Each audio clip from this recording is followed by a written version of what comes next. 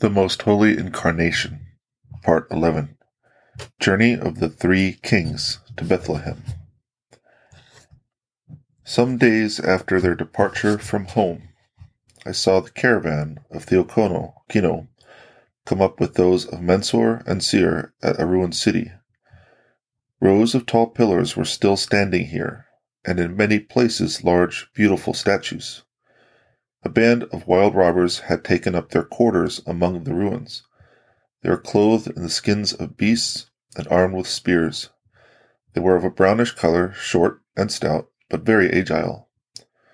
The three caravans left this city together at daybreak, and after journeying half a day, rested in a very fertile district, where there was a spring around which there were many roomy sheds. This was an ordinary halting place for caravans. Each of the kings had in his train, as companions, 4 nobles of his own race, but he himself was like a patriarch over all. He took care of all, commanded all, dispensed to all. In each caravan were to be found people of different color. Mensor's race was of a pleasing brownish color, Seir's race was brown, and Theokono's of a bright yellow. I saw no shining black, saving the slaves, of whom each king possessed some. The nobles, holding staves in their hands, sat upon their dromedaries, high among the piled-up packages, which were covered with hangings.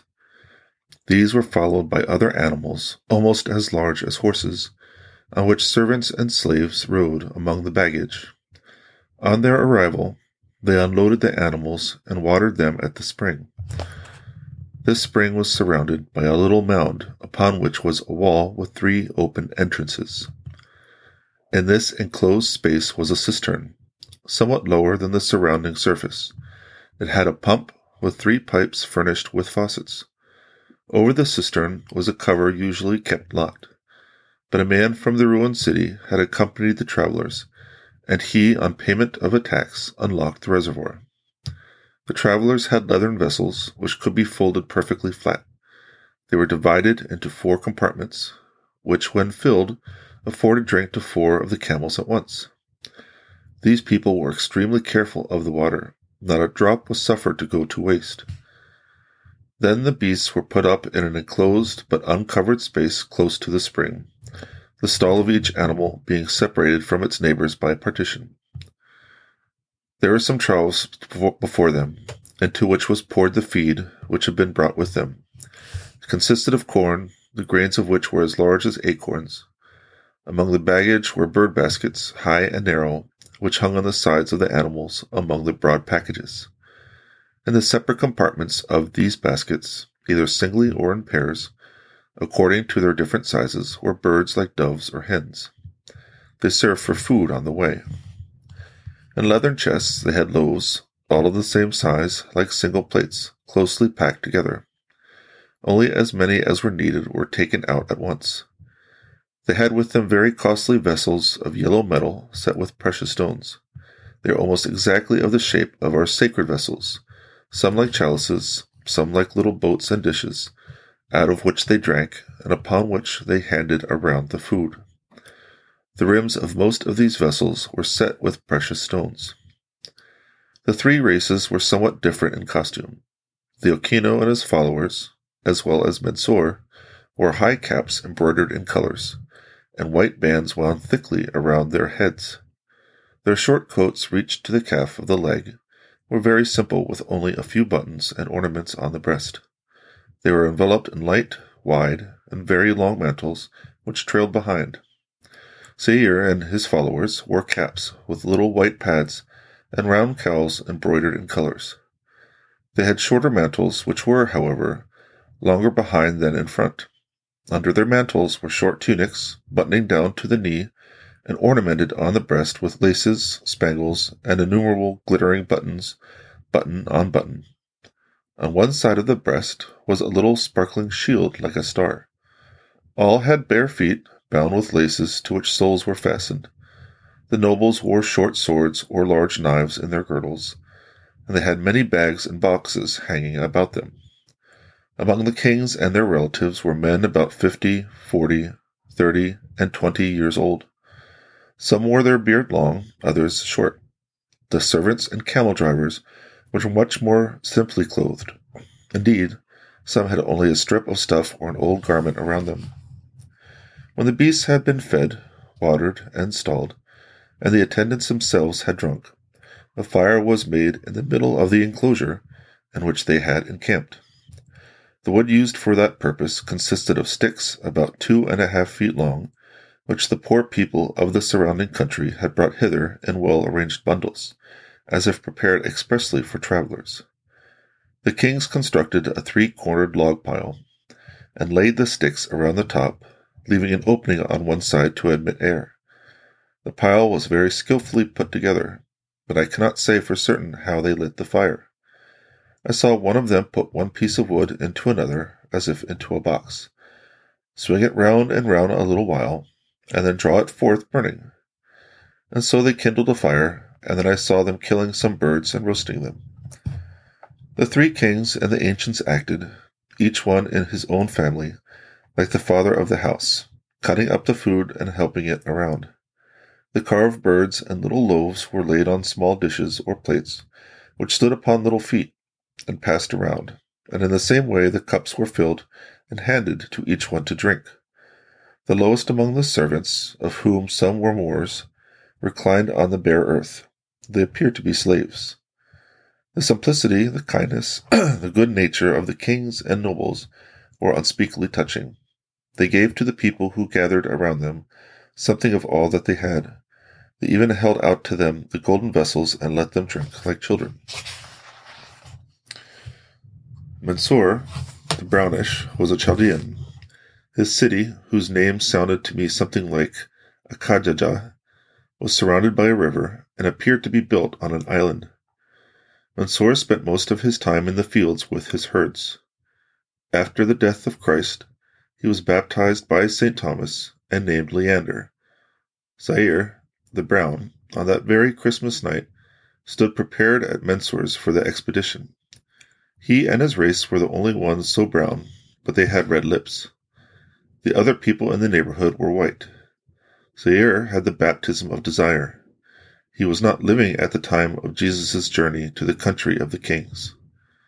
Theochino was from Media, the country more to the north. It lay like a strip of land further toward the interior and between 2 seas. Theochino dwelt in his own city. Its name I have forgotten. It consisted of tents erected on stone foundations. He was the wealthiest of the 3. He might, I think, have taken a more direct route to Bethlehem, but in order to join the others he made a circuitous one. I think that he had even to pass near Babylon in order to come up with them. He also was baptized by St. Thomas and named Leo. The names Caspar, Melchior, and Balthazar were given to the kings, because they so well suited them, for Caspar means, he is won by love. Melchior, he is so coaxing, so insinuating, he uses so much address, he approaches one so gently. And Balthazar, which means, with his whole will, he accomplishes the will of God. From Mansur's city, Zaire dwelt at the distance of 3 days' journey, each day counting 12 hours, and Theochino further on, at a distance of 5 such days. Mansur and Zaire were together when they saw in the stars the vision of the birth of Jesus, and both set out on the following day with their respective caravans. Theochino also had the same vision in his own home, and he hurried to join the other 2. Their journey to Bethlehem was about 700 and some odd hours. In the odd number, 6 occurs.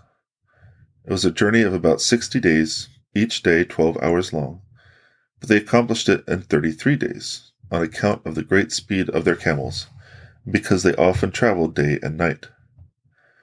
The star that guided them was like a ball from whose lower surface light streamed as from an open mouth. It always appeared to me as if guided by an apparition that held it by a thread of light. By day I saw walking before the caravan a figure more brilliant than the light of the sun.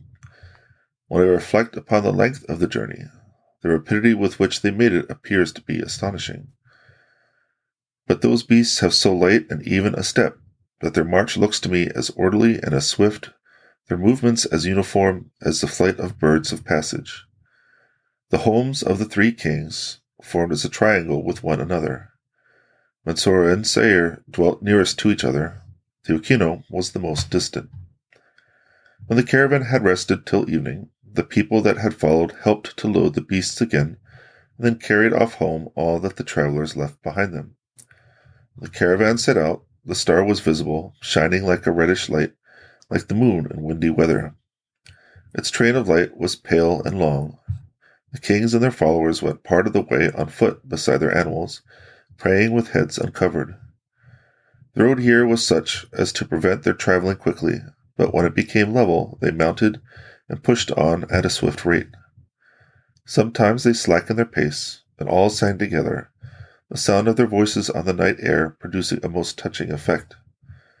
When I gazed upon them riding forward in such order, their hearts filled with joy and devotion, I could not help thinking, if our processions could only pattern after this. Once I saw them passing the night in a field near a spring. A man from one of the huts in the neighborhood unlocked it for them. They watered their beasts and, without unpacking, refreshed themselves by a short rest.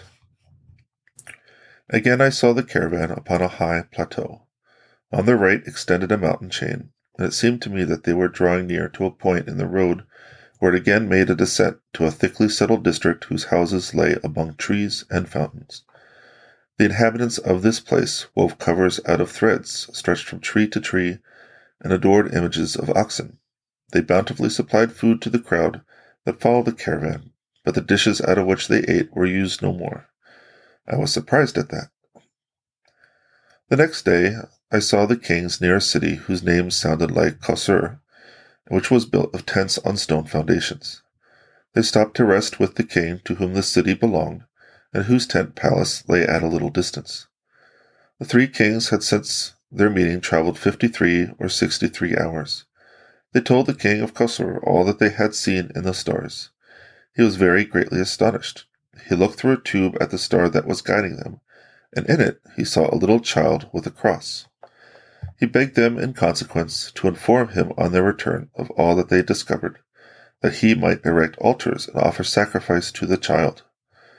On the king's departure from Qasr, they were joined by a considerable train of nobles, who were going to travel the same way. Later, they rested at a spring and made a fire, but they did not unload their camels. When again on their way, I heard them softly and sweetly singing together short strophes, such as, "Over the mountains we shall go, and before the new king kneel." One of them began, and the others took up and sang with him the strophes, which they in turn composed and intoned. In the center of the star was plainly visible a little child with a cross. Mary had a vision of the king's approach when they were resting a day in Qasr, and she told it to Joseph and Elizabeth. At last I saw the kings arrive at the first Jewish city, a small straggling place where many of the houses were surrounded by high hedges. They were here in a straight line from Bethlehem, notwithstanding which they proceeded along toward the right as the streets ran in that direction. As they entered this place, they sang more sweetly than ever and were full of joy, for the star was here shining upon them with unusual brilliancy, although the moonlight was so bright that one could see shadows distinctly. The inhabitants of the city, however, either did not see the star, or they took no special notice of it. They were exceedingly obliging. When some of the cavalcade dismounted, they assisted them greatly in watering their camels. It reminded me of Abraham's time, for then people were all so good and ready to assist one another. Many of them, bearing branches in their hands, led the caravan through the city, and even went a part of the way with them. The star was not constantly shining before them. Sometimes it was quite dull. It appeared to shine out more clearly wherever good people lived, and when the travelers beheld it more brilliant than usual, their hearts were filled with emotion, thinking that there, perhaps, they would find the Messiah. The kings were not without apprehension, lest their large caravan would create notice and comment. The next day they went without halting around a dark, foggy city, and at a short distance from it crossed a river which empties into the Dead Sea. That evening I saw them enter a city whose name sounded like Manathea or Midian. The caravan was now perhaps 200 strong, So great was the crowd, their generosity drew after them. A street ran through this last place, the inhabitants of which consisted partly of Jews, partly of heathens.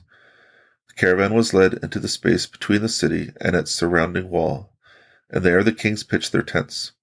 I saw here, as in the former city, how anxious they became when they discovered that no one knew anything of the newborn king, and I heard them telling how long the star had been looked for among them.